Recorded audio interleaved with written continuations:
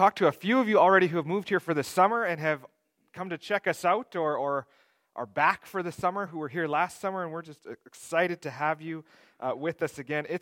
I don't know about the rest of you, it's really encouraging to walk around town lately and actually see people everywhere again, and people coming back, and opportunities to minister and care for, and so it's just a wonderful, wonderful thing. So we are happy that you're here with us this morning. If you want to turn to Daniel chapter 9, we're going to continue our study through Daniel, through this kind of interesting section about kind of dreams and visions. And this one is a little bit unique in the midst of chapter 7 and 8, and then 10 to 12 are more kind of the standard kind of vision. Here we're going to look at a prayer that Daniel gives and then a response that God gives, not in a dream or a vision as such, but the angel Gabriel comes up to Daniel and shares with him probably the most difficult section in all of Scripture. And so we're only going to talk about that for a few minutes. But we are going to talk about it for a few minutes. But the actual bulk of the message is going to be verses 1 to 19. Not because the hard part is difficult, but because the hard part is uncertain. We will talk about that. But these first verses, I think we can learn so much in our response to God. Many commentators talk about this prayer as the most beautiful and complete prayer in all of Scripture, and one that all believers should model their life after. And so if you haven't read this prayer in a while, then I encourage you, as we read it, consider it and let it kind of sink into your own heart and your own mind. So with that said, let's just read these first verses together. Chapter 9. In the first year of Darius, the son of I knew I was going to screw that up. I practiced like 30 times this morning. Ahasuerus, by descent, a Mede, who was made king over the realm of the Chaldeans.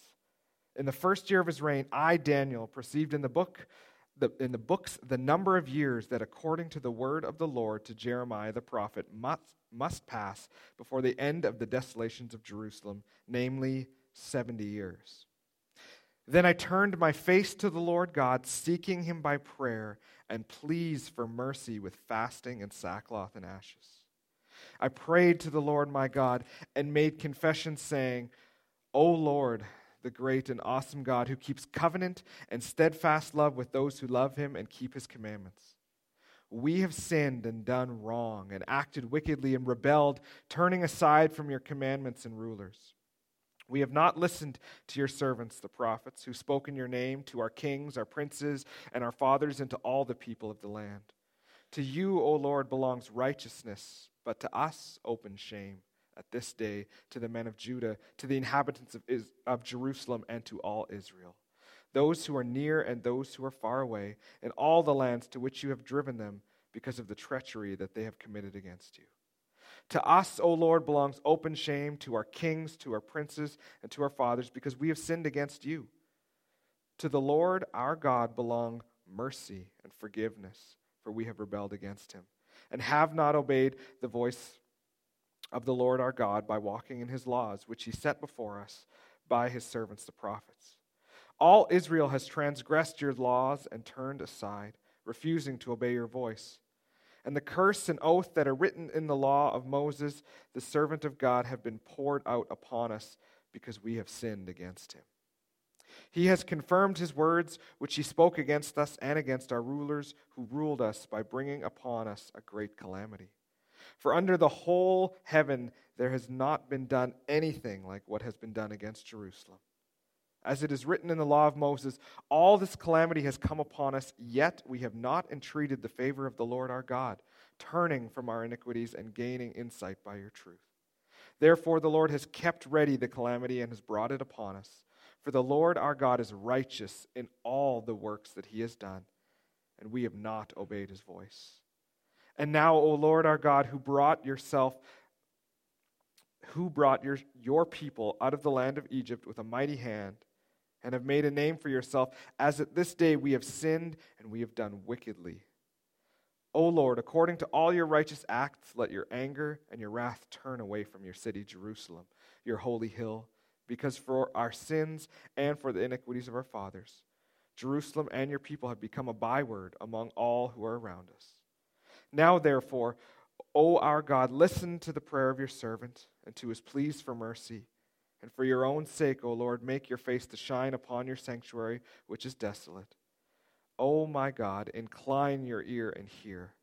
Open your eyes and see our desolations, and the city that is called by your name. For we do not present our pleas before you because of our righteousness, but because of your great mercy. O Lord, hear. O Lord, forgive. O Lord, pay attention and act. Delay not for your own sake, O my God, because your city and your people are called by your name. While I was speaking and praying, confessing my sin and the sin of my people Israel, and presenting my pleas before the Lord my God for the holy hill of my God, while I was speaking in prayer, the man Gabriel, whom I had seen in the vision at the first, came to me in swift flight at the time of the evening sacrifice. He made me understand, speaking with me and saying, O Daniel, I have now come out to give you insight and understanding. At the beginning of your pleas for mercy, a word went out, and I have come to tell it to you, for you are greatly loved. Therefore, consider the word and understand the vision. 70 weeks are decreed about your people and your holy city to finish the transgression, to put an end to sin and to atone for iniquity, to bring in everlasting righteousness, to seal both vision and prophet, and to anoint a most holy place. Know therefore and understand that from the going out of the word to restore and build Jerusalem to the coming of an anointed one, a prince, there shall be 7 weeks. Then for 62 weeks it shall be built again with squares and moat, but in a troubled time. And after the 62 weeks an anointed one shall be cut off and shall have nothing, and the people of the prince who is to come shall destroy the city and the sanctuary. Its end shall come with a flood, and to the end there shall be war, desolations are decreed. And he shall make a strong covenant with many for 1 week, and for half a week he shall put an end to sacrifice and offering, and on the wing of abomination shall come one who makes desolate until the decreed end is poured out on the desolator. So you can see those last few verses being like, okay, where are we going to go here? How are we going to deal with that? And we will talk about that, because this is what we do, is we study through Scripture. In this church, we take a book and we study it through, and so that means when we have difficult texts like that, we can't ignore it. We have to deal with it, and we're going to. But I think it's important that we understand the prayer and learn from the prayer before we get into that. So the first thing that's really of interest, and you got to be really nerdy to see this, but it's a good practice to get into, is when you're reading Scripture real carefully, what you'll notice is, and we've talked about this before, but when you read through the Old Testament and you see the word Lord where all the letters are capitalized, what does that mean? Correct, right? So this is God's covenantal name with his people.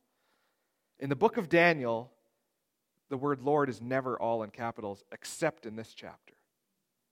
It's the only time in all of the Old Testament that occurs like that. And so if you're reading really closely, by the time you're kind of in chapter 2, 3, 4, and you're like, man, I'm not seeing the name of Yahweh here. This is very interesting. And of course, they're in exile. They're in Babylon and then conquered by Medo-Persia, conquered by, etc., as we go in these visions that we looked at. But so this lack of covenant relationship is gone, and that's very intentional for Daniel. But then in chapter 9, when he prays and he calls out to the Lord, he calls on his covenant faithfulness to restore his people. And suddenly he uses that term Yahweh again. And so it's really, really interesting and really important. I think it's a very small detail, but something that if we read really intentionally, we will be able to see, even though we don't speak, those of us who don't speak Hebrew, we can see it here in the Scripture. So what Daniel sees here is, as we do these first 2 verses, Daniel's not the typical Old Testament prophet. The typical Old Testament prophet was a person on behalf of the nation who was kind of God's mouthpiece to give God's word to the people. Ultimately, it was all about repentance, turning towards God, and that restoration of relationship would continue. But Daniel is different. It's found in the prophets, and he's considered a prophet by many, but he, again, is not on behalf of the people. He works for the king of Babylon and then the king of Medo-Persia. And so Daniel is sitting here, it says, studying through particularly the book of Jeremiah. He's reading through what the prophet wrote to him, and I'm sure this was something he read many times. I'm sure the Jewish people read this over and over, but you can see it here that he says, in the first year, I, Daniel, perceived in the books the number of years that according to the word the Lord to Jeremiah the prophet must pass before the end of desolation of Jerusalem, 70 years. So if you look in Jeremiah 25:11, it says this, the whole land shall become a ruin and a waste, and these nations shall serve the king of Babylon 70 years. Pretty clear. Now, the question is this a literal 70 years, or is this figurative? Sevens and tens all through the Old Testament have significance and meaning, sometimes are not always literal. And so we need to understand that. So when he reads that, he's saying he perceives that this could be the plan of God. I think that's really, really important that he understands that he doesn't just presume. We've talked about this lots, but if you remember when Jesus comes to the world as the Messiah, as the revealed Messiah of the Old Testament, many people look at him and say, no, you couldn't be the Messiah because the Messiah looks like this. And then they wrote, or they talked about the passages, you're going to conquer, you're going to redeem the whole world, you're going to serve as king. And he did all those things, and he's going to do all those things, but not in the way that they expected. And so Daniel here is holding this verse in Jeremiah open-handed, recognizing that is this a literal thing? Is this what you were saying, that when we went into Babylon it would be 70 years and then we would be freed? Well, he's not sure, and so what does he do? Well, the thing that we should always do. Verse 3. Turn my face to the Lord God, seeking him by prayer, and pleas for mercy with fasting and with sackcloth and with ashes. I think this is something many of us struggle with. Daniel's been talking all throughout these first few chapters about God's sovereignty. He is in control. That none of these things have happened and caught God by surprise, is all of this is in there. And Jeremiah makes this very clear. In fact, just a few verses before verse 11 in chapter 25, Jeremiah names through the voice of God, that Nebuchadnezzar is actually going to be the one to come and conquer and take them off into exile. And of course, that actually literally happened to Daniel. And so God is in control. God is fully sovereign. God knows everything that's happening. And so the question that we may struggle with sometimes is, so why bother even praying? If it's just going to happen, if God has a plan, if God has will, why bother praying? Why not simply, Daniel, in this setting, read this and go, 7 years, it's going to come. Here it is. It's done. I'm just going to eagerly anticipate that. I don't really have a really good answer for that, to be honest with you, except for this. Prayer as a means, the purpose of prayer is what? Communion with God. He's not a genie that we bring our requests to, he answers, and we move on. He's the creator of the universe that wants to be in personal relationship with us. And so we commune with him. And we talk with him. And this is why sometimes you see in the book of Psalms, David reminding God of his promises over and over and over. Not because he's worried that God's going to forget to be faithful, but because he's having conversation with him. God, you promised that this would happen, so please, in your mercy and in your faithfulness, would you be faithful to what you have said to us? I think often those are the prayers we cry out to God, not because we don't trust God, but because the situation is so overwhelming we don't know what to say or what to do. So Daniel begins to pray and call out to God. But what's crazy about this prayer, and I hope you noticed it, but perhaps you didn't. I really kind of fumbled through some of those words, so maybe that was distracting. I apologize for that. But I hope what we see is that Daniel, first 8 chapters of Daniel, and we said this in, I think, the very first sermon, Daniel's one of the only biblical characters that we read about that his flaws are not pointed out to us. That's not to say he's perfect, but that's to say he is faithful. Daniel is one of these amazing biblical characters that every time the opportunity comes, he is faithful to God no matter what it costs, whether that costs his life or not. And so when Daniel reads this and he goes, okay, it seems to me 7 years are coming up, so he pleads with God, but notice what he doesn't do. He doesn't pray for those stupid Israelites who would not follow God, but I was good and I did follow God. He doesn't do that. But from a human perspective, we could really be sympathetic if he did, right? Isn't that what we do so often? We look at it and we go, all these other people, they just won't listen, they won't do what's right, and we're really good at externally looking at other people's situations and saying, if you had only done this, it would have worked out good for you.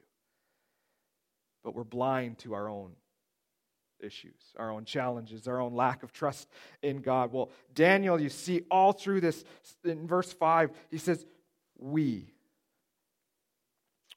have sinned against you. We have turned aside from your commandments. We have left your rules. We have not listened to your servants, the prophets. In verse 8, he says, to us belong open shame. We have sinned against you. We have rebelled against you. All Israel has refused to obey your voice. He lumps himself in there with everybody, recognizing that he is not above the nation of Israel. He's not this great person who did everything right and everyone else did everything wrong. And I think this is so very important for us to do, because it can be so easy for us to go, I've done everything right, I've been good. God, why have you brought this situation on me when I was faithful and they weren't? Or on the flip side, when you've watched people not be faithful and seemingly come into blessings, and you have been faithful, but you haven't had those blessings. It's so easy to look at this and to go, God, this isn't how this works. Well, actually it is how it works. Is God's blessing isn't completely dependent on how faithful or unfaithful you are. And that's actually great news, isn't it? God's covenantal promises are to the nation of Israel essentially this: no matter how wicked you are and how much you rebel and how often you turn your face from me, I will never turn my face from you. Ultimately being fulfilled through the promise of Jesus Christ coming. Now, Randy read a commandment in Deuteronomy where he said, this is the first commandment with a promise, honor your father and mother so that what? So that it'll go well with you and you will live in the land long. How long did they live in the land? Not very. Consequences came with their rebellion, with their refusal to follow after God and to do what was right and good. And so there was constantly consequence coming, but yet God would continue to show mercy and grace. And Daniel even says, even in the midst of all this exile, you are righteous in this, because he's looking at this saying, even in that, you are good. And you're trying to reveal yourself to us that we would turn to you. Is that the view that we have of God? Perhaps we could say it this way. Do I wake up in the morning and recognize that I need the mercy and the grace of Jesus Christ just as much as anybody else that I encounter that day? Or do I look at some people and go, man, I hope they encounter God's grace today because they really need it? Somehow separating ourselves from that as if I don't need it as much. Daniel acknowledges that despite the fact that, relatively speaking, as we read through the book of Daniel, he has been faithful, he says, no better. Our nation, me, I have turned from you. And I have broken your commandments. And I have broken your statutes. And I haven't followed after you. Daniel is calling out on behalf of the nation. And I think more often than not, we're far too internally focused than less externally. It's reminded me of something in 2 Kings. Hezekiah, who, and I need to clarify this, Hezekiah was one of the best kings that Judah ever had. He was one of the most God-honoring and God-fearing kings. He did wonderful, wonderful things. And in fact, there's a verse in Hezekiah that says to the effect that there was no one like him as far as kings go. And yet, in a moment of pride and arrogance, he allowed some people kind of in to see all of his possessions with this sense of like, look how much I have. And we read in chapter 20 of 2 Kings, verses 17 and 18, it says this, behold, this is God speaking through Isaiah, behold, the days are coming when all that is in your house and that which your fathers have stored up to this day shall be carried off to where? Babylon. Nothing shall be left, says the Lord. Some of your own sons who shall be born to you shall be taken away, and they shall be eunuchs in the palace of the king of Babylon. Of course, this happened very shortly thereafter. Hezekiah's response is what's most shocking in verse 19. He says this, the word of the Lord that you have spoken is good. For he thought, why not if there will be peace and security in my days? Isn't that a condemning sentence right there? Literally going, okay, as long as it's fine in my lifetime, I don't care what happens to the generations coming after me. He's just been told that even his own family are going to be off to serve in the palace, and they're not even going to be a nation any longer. And he goes, that's okay, it's good, because it won't happen to me. Is that the way that so often we think? Our troubles, our issues, we're so consumed with ourselves. I probably shouldn't admit this, but this happened to me very, very recently. When we were in South Africa, we had just a wonderful, wonderful trip, and we came home, and a few days later, we read about the floods that happened, and we saw some of the videos, and they were all right exactly where we were. And cars were being washed down the road right where we were driving and all these things, and my first thought was, I'm so glad we came home when we did. My first thought wasn't all these people who are losing homes and property that are not going to have a way to feed their families. My first thought, I'm so glad we came home.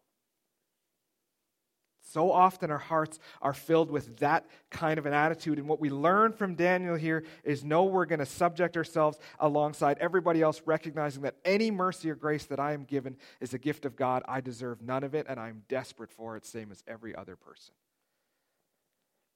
Commentator Stephen Miller writes this about this prayer. He says, this is a model for believers today as they approach God. After a brief introduction, it proceeds with adoration of the Lord, followed by confession of personal and national sin, and concludes with his petition. This is the proper order, for only after the Lord is praised and sin is confessed is the believer qualified to offer requests to the holy God. As I came across that quote, it was Wednesday afternoon, and we had just had our men's group talking about the Lord's Prayer. We were talking about how we need to center our hearts first on God before we get into any kind of requests or our own troubles or our own issues. And I was convicted of that, and then when I read this, I was convicted again, reminding how often do our prayers immediately go to what we need? God, this situation is just crazy. I need you to intervene here. And that's true. And that's good. We should call out to that. But do we forget to whom we're bowing our hearts to and calling out and asking for help from? Francis Chan talks about whenever he prays, he considers Revelation 4 and the throne room of God and reading through those verses and the brilliance that John sees and God exalted on his throne. And he said, would you just walk right in and say, God, I need? Or would you worship first? And would you confess that you don't even deserve to be in that place with God?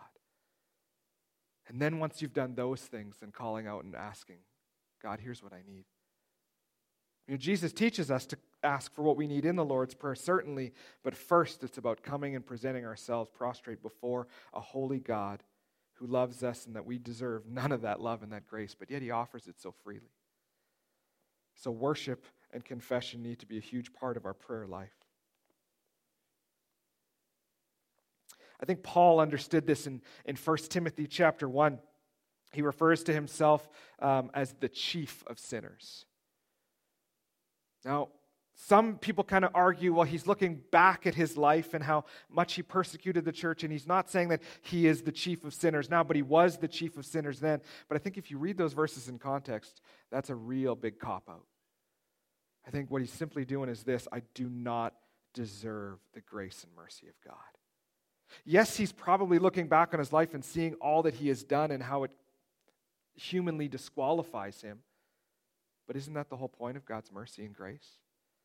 Is that no matter who you are, where you're from, what you've done, anything in your past, anything in your present, no matter any of those things, God says, I want to be in relationship with you because I love you. I want to be with you. It's God's mercy and it's God's grace. And that's what Daniel is crying out to here, for mercy that by definition is not deserved. In verse 16, we kind of reach the climax of this prayer. And here's what's really interesting. What does Daniel base his prayer on? Not the righteousness of him, right? Not saying, well, can I pray on behalf of the people because I've been real good? No, it's not on the fact that the nation is real sorry and repentant and are going to follow after him. We've seen how that cycle works in the Old Testament and how it continues to work. No, he says he appeals to God for his own righteous acts because of the name of God. This is the same thing that Moses does. Moses is up on the mountain with God, receiving the 10 Commandments, and what are the people doing down below? Melting all their metal into a golden calf to worship it and saying, "Thank you, golden calf, for taking us out of the land of Egypt." And Moses comes down and breaks the 10 Commandments, and he goes back up to speak with God, and God says, "I'm just going to destroy this whole nation." He says, the ESV translates it, they're a stiff-necked people. They don't get it, and they won't follow after me. Well, Moses does the same thing, and he pleads with God, and he says, "God, because of your name, because of your righteous acts, because of your faithfulness, because of your covenant, please don't wipe them out." That's how we ought to pray. Not, "God, I was really good this week, so please let this happen in my life." God, for your name's sake, would you receive honor and glory in this situation, whatever that looks like. Daniel, in this sense, seems to think that the end of the 7 years is coming and that they are going to be let out of exile. But even with that, God, please forgive us. We don't deserve your mercy, but please, if this is your prophecy, then let your faithfulness lead us to this point. He doesn't presume that just because God said something, it's going to happen, though he also does believe that just because God said something, it's going to happen. It's kind of a weird way to say that. He's not relying, going, it's fine, it'll all go well. He says, "Lord, please forgive me. And I appeal to you for mercy because of your steadfastness and your faithfulness." And so God hears, in verse 20 is interesting, while I was still speaking and praying, while he was still in prayer and communion with God, God sends Gabriel to him to give him the answer to this 70 years and is this up. So this is where it gets really complicated. And I'm going to do my best to explain this as best as I can without getting sidetracked. I've said that a lot the last number of weeks. Some of these visions are real easy to be like, man, I don't understand this little bit. And we get consumed into that. And we got to go, I got to understand that. I want to know exactly when these dates are and how the math works. And can we figure out when the end of the world is going to be? I'm going to clarify again why we shouldn't do that at the end. But we need to guard our hearts from that because this gets really, really strange. Becca, could you throw the slide up? That's right, we're moving up in the world. We've created slides. All right, here we go. Verse 24 says 70 weeks, or some of your translations will say 77s. Commentators kind of are all in agreement here. This is a period of time that's somewhere in this idea of like 490 years. But before we get there, we need to look at this. Actually, before we even look at this, you can see it, but let me just say this. What God's trying to do here, no, let me back up even further. 70 years is ending this year that Daniel's speaking to God, that he's praying to God. And at the end of those 70 years, the king Cyrus releases the Jewish people to be free to go back to Jerusalem, some of them. And that's where Ezra and Nehemiah are, and you can read about Ezra and Nehemiah, and they go back and they restore the temple and they build the walls and all those things, but not the whole nation. And so this is one of those, there's a partial fulfilling of prophecy, but God's purpose is far greater than this. It's simply this. What he's going to say to Daniel here, while these 7 years of exile are nearing a completion, they haven't in any way atoned for sin of the nation of Israel. And so there's a lot more coming. And ultimately, all of this is going to point to, Becca, if you can just scroll across just for a second here, is the Messiah coming. Ultimately, all of it points there to say, at one point in the future, there is going to be someone who comes, namely Jesus the Messiah, who comes and he makes atonement for our sins so that our sin is actually forgiven in some real, tangible way and that we can now live with the assurance of salvation. That's what it's all pointing to. And so while Daniel's pleading, would you please return us so that Jerusalem can be built again? And he's going to clarify that that's not actually my purpose. I'm going to send some of you back because I promised that exile period would end, but the sin hasn't actually been dealt with yet. And so he's opening Daniel's eyes to a bigger picture than just simply these 70-year thing. And so these 70 weeks, as we look here, there's kind of 4 basic views. So if you can just scroll left just a little bit there. A little more. There we go. There's 4 basic views: Maccabean view, dispensational view, preterist view, covenantal view. I'm going to argue this, as I'm not even going to tell you which one I hold because I don't think it matters. That was only said a little bit in jest. Up at the top, you see Daniel 1:1, exile, 605. That's when the nation goes off. 586, the complete fall of Jerusalem. The decree of Cyrus and Ezra 1 that the people can go back is at the end of 7 years of captivity. In Ezra 7, there's the decree of Artaxerxes, that's important. In 445, another one. In 164, we talked about this either last week or I think it was last week. Judas Maccabeus cleanses the temple and Antiochus dies, ultimately culminating in the Messiah coming. In 70 AD, Jerusalem and the temple completely destroyed and sacrifices over. And then we have the future, whether we hold or not to the rapture, and then the second coming of Christ, which we all should hold to. And so you see here that in these views, there's different ways to kind of make sure these 7 weeks and 62 weeks and the 70th week and 7 years of captivity and all these things. There's ways that commentators use to try and find all these little pieces of the Old Testament to try and make some kind of chronology of the events of what this is going to look like. And that's fine. That's for people that are a lot smarter than I. Right now I'm reading a book for seminary in June that is 40 questions about the end times. And so I'm coming across some of these things, and it's interesting to see all these different views. And if you get really hung up, well, the first one is kind of misses the point because it stops short of the Messiah. But the other 3 views, as you kind of think about them, there's all kinds of support to back that. And if you really get into, like, I'm going to read about the dispensational view, by the end of the reading of that, you'll be like, yeah, I'm pretty sure that's what's going to happen. And in fact, Nick is going to come next week and talk a little bit about that. But the point being is there are many smarter than I scholars and commentators who hold to various views of these or a combination thereof, some of them. And so we need to not get so hung up on going, I got to figure out these dates and I got to make them make exact sense. And this is why I put the dates up at the top there for us, is because depending on who you read, where does the 7 years of captivity start? Does it start at 605 when they went off into exile, or does it start with the fall of Jerusalem in 586 when the temple actually was destroyed? And so there's no kind of consensus about these things. And in the midst of this, you can fall down the rabbit hole and get nowhere real fast. And yet you can spend years of your life here going, which view is the best? How should I hold this? What's going to happen? Is the rapture? Is it pre-trib? Is it mid-trib? Is it post-trib? And I don't think any of those things matter. I think I know that God knows His plan.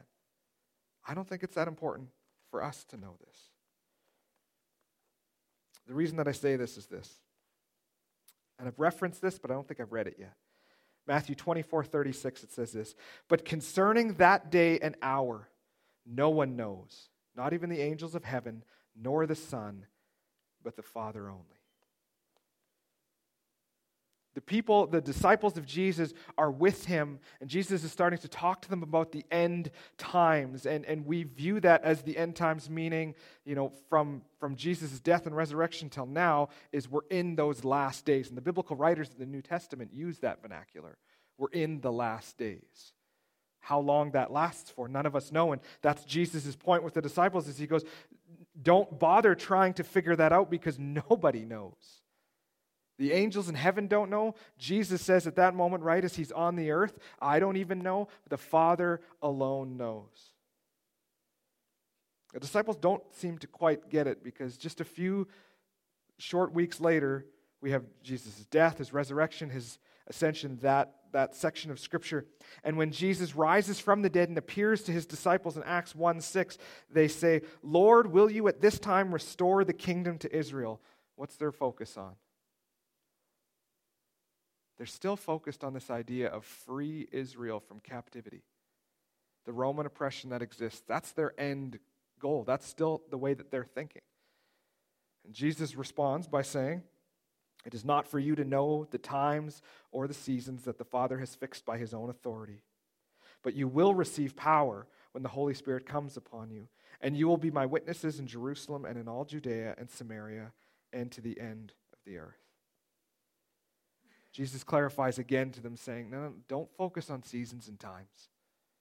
Those things are fixed by God's authority. He's got them. Trust him. The important thing is that you are going to receive the Holy Spirit so that you can now go out and be an effective witness to the world around you for the name of Jesus. I don't think we're a very effective witness if we're so focused on figuring out that end time that we forget to open our eyes and look around and see all the ways in which God is calling us to help our community, to serve those in need, to love those who don't feel loved, to those who need tangible help, physical help, spiritual help, emotional help, whatever it might be. That's Jesus' focus is I'm going to give you power to be able to do those things so that Jesus would be glorified, so that people would see what we do. I was reading a book by Don Howell Jr. on servant leadership last 2 weeks, and he says this about this passage. Just before Jesus' ascension, the apostles inquired if now at last he would usher the nation of Israel into the kingdom of glory. The Lord neither corrected or affirmed their implications of the question. They must, he countered, resist the temptation to speculate on the finer points of eschatology and leave the times and seasons to his sovereign disposition. Their task is to engage in an ever-expanding concentric circles of witness from their present neighborhood to the ends of the earth. The promise of his personal and visible return to earth was the angel's words that rang in their ears as he disappeared from their sight. This one sentence just really, really stuck to me. They must resist the temptation to speculate on the finer points of eschatology and leave the times and seasons to his sovereign disposition. And then the second one as well. Their task is to engage in an ever-expanding concentric circles of witness from their present neighborhood to the ends of the world. That's literally what we're being told. Very plainly and very clearly, and yet we really want to know the end time stuff. Which view should I hold? When does this come? Am I going to be here when the tribulation is here? Or am I going to be raptured up in it? What does this look like? And there's times and places for those conversations, but those conversations should happen long after the conversations of God, what do you want me to do? And how do you want me to live? And how do you want me to be faithful in the world that I find myself today? How can I serve those around me? How can I love and care for those who are in need? And Jesus said it very plainly, don't worry, I'm going to give you the Holy Spirit so that you're supernaturally equipped to do that. What are we not going to be supernaturally equipped for? End times. We don't know. We don't. And I think the speculating in that focuses so much of our attention there that we become blind to the issues that are in the world around us, and we forget that God has called us to live here with purpose and meaning, that others would know who Jesus is. Far more important that we have Christian witness with our friends and with our family and our coworkers than that we know what day the end is coming. Far more meaningful, far more impacting, and I would argue, what would it actually help us if we knew when the end was? What would it actually mean if we had that last date? I don't think it would be very positive. I think God in his own authority recognized that and went, I'm not going to let them know, but I am going to equip them for the here and now. And so, yes, there's verses that we need to wrestle through that are difficult about these 70 weeks and figuring out what's happening, but notice the point that God's trying to tell Daniel. Daniel, 70 years are almost up, and I am going to free some to go back. But the plan of salvation has not been worked out yet, or not been fulfilled yet. And so until somebody comes, namely Jesus, who is coming, and there'll be times and there'll be seasons of, and we've looked at this the last number of weeks in some of these other visions, there'll be times of persecution and pain and heartache, and there'll be times where the Jewish nation seems to have nothing, and they're not even a nation, and there's going to be times where they're restored, and there's going to be times where there's hope, and there's going to be times where they have no hope, and et cetera, and just keeps going. And he's saying to Daniel, but I am going to pay. Through the blood of Jesus, sin will be paid for. Atonement is coming. Restoration spiritually is coming, and that's God's purpose, and that's God's point. He's not trying to tell Daniel in the book of Revelation, he's not trying to tell John, here's exactly what this looks like. He's providing us hope that in the midst of our pain and our hurt and our suffering and our uncertainty, as I said this over and over last week, that God wins. And so we can trust that. So back to the beginning. Daniel crying out to God and us for the same. See, in this prayer, there's this confusing quandary for us as God holds justice and he holds mercy in his hands, and he alone knows how to divvy those out proper proportions. We don't. We talk about this lots. When we have wronged somebody else, we desperately want mercy, but when somebody else has wronged us, we desperately want justice. How do we hold those? How do we know when to be just and when to not? If you think about it as a parent kind of analogy, is if all you do is show mercy and grace to your kids, what do they learn? Not very much. If all you do is hold justice, what do they learn? Not very much. There are moments as a parent where you have to decide there needs to be grace here. There needs to be mercy given where it's not deserved. I need to step in and I got to take the brunt of the consequences of this for my family. But there's other times where you have to step out and you have to say, no, my child has to learn from the consequences of their behavior. They have to recognize that if they live this way and make these choices, these are the implications that happen. And so we as parents, we know how to do that very imperfectly. But we have a God in heaven who holds justice and mercy in both of his hands, and he evens it out as much as or as necessary as we require. And he knows what we need. And so we can trust in that. And so my prayer for you as we read a prayer like this is that when we spend time in prayer, whenever that is, if you have a regular kind of prayer routine, that the next time that you sit down, that you don't just immediately jump to, God, I need, but that we would thank God for who he is. That we would thank him that he's in control even when we might want to be. That he has plans and purpose, that we can trust him. That his timing is perfect and that ours is imperfect. And when catastrophe and uncertainty and disease and illness and health issues and all those things happen and we go, what could you possibly be doing, God? We can go, God, I will trust you because you have never not been faithful.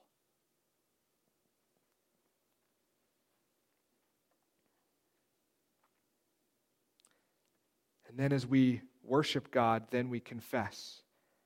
And we humble ourselves and we put ourselves on the same playing field as everybody else around us. That we don't try to elevate ourselves and think, well, I don't need quite as much grace as the person next to me. After all, I don't make nearly as many dumb decisions as they do. Right? Like that's how we think so often. Rather to say, God, I desperately need your mercy and your grace because I don't have even close to what it takes. But praise the Lord that in the book of James, James reminds us that if you need wisdom, what do you have to do? Just ask. Because God is a generous Father who wants to give you wisdom. And so when you come through, I don't know what to do, God help me, rather pray for wisdom. God, would you teach me how to live in a way that honors you so that people can see it? Don't just take me out of the troubles and the problems that I have, but help me honor you in the troubles and the problems that I have. That'll have far more meaning and a lasting impact than God just rescue me real quick right now. I think that's the number one reason why when we become a Christian, we don't just get raptured to heaven in that moment. Because God goes, I got purpose for you now. You're going to be my witnesses in this case, in Banff, Canmore, Bow Valley, Canada, the world. So know as you leave today that you are loved by a God who has purpose and meaning for you, and he wants you to be in relationship with him so that others can come to a relationship with him, so that others can come to a relationship with him, so that the kingdom can grow and grow and grow. So so that when we're with Christ in eternity, that is a big, big family. Let's pray. God, thank you for a chapter like this in the Bible that is really interesting in that the first majority of those verses are very practical. They show us and teach us how to pray. They remind us that you are in control. And as Daniel says, you are righteous in all that you do, even when it doesn't make sense to us. But then also in the last verses, some difficult stuff to interpret. But I pray that we wouldn't try and seek those little details that we don't need to know, but that we would see, what is this passage trying to teach us? In this case, namely, that you were telling Daniel, sin will be paid for one day. That this 70-year exile, this is just a part. This is just a small thing. But this exile does not forgive sin. The same way that the old covenant, that sacrificial system, didn't actually forgive sin in any meaningful way. It was a promise, and it was pointing to something greater. That Jesus would come. That Jesus would offer his life up in our place. That his blood would atone for our sins. And while Daniel looked forward to that, we can look back and remind ourselves, sin is paid for. And as the disciples are reminded by Jesus that we have now been given the Holy Spirit and we are equipped to do the work that you have called us to do till Jesus comes again. And so may that be where our focus is. May the times and the seasons and the 70s and the weeks and all those things, may they just be small little blips.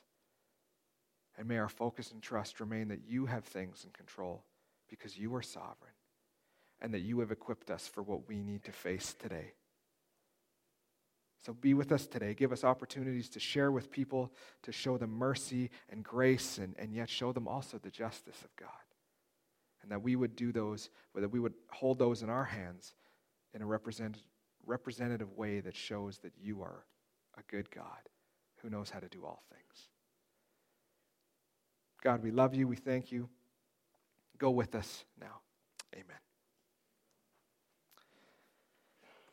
If you're visiting again, we're happy to have you. We'd love to chat with you over there by the kitchen where all the snacks are that have been brought and provided for us. We'd love to just get to know you a little. If you've moved to the community and you have questions, come find us.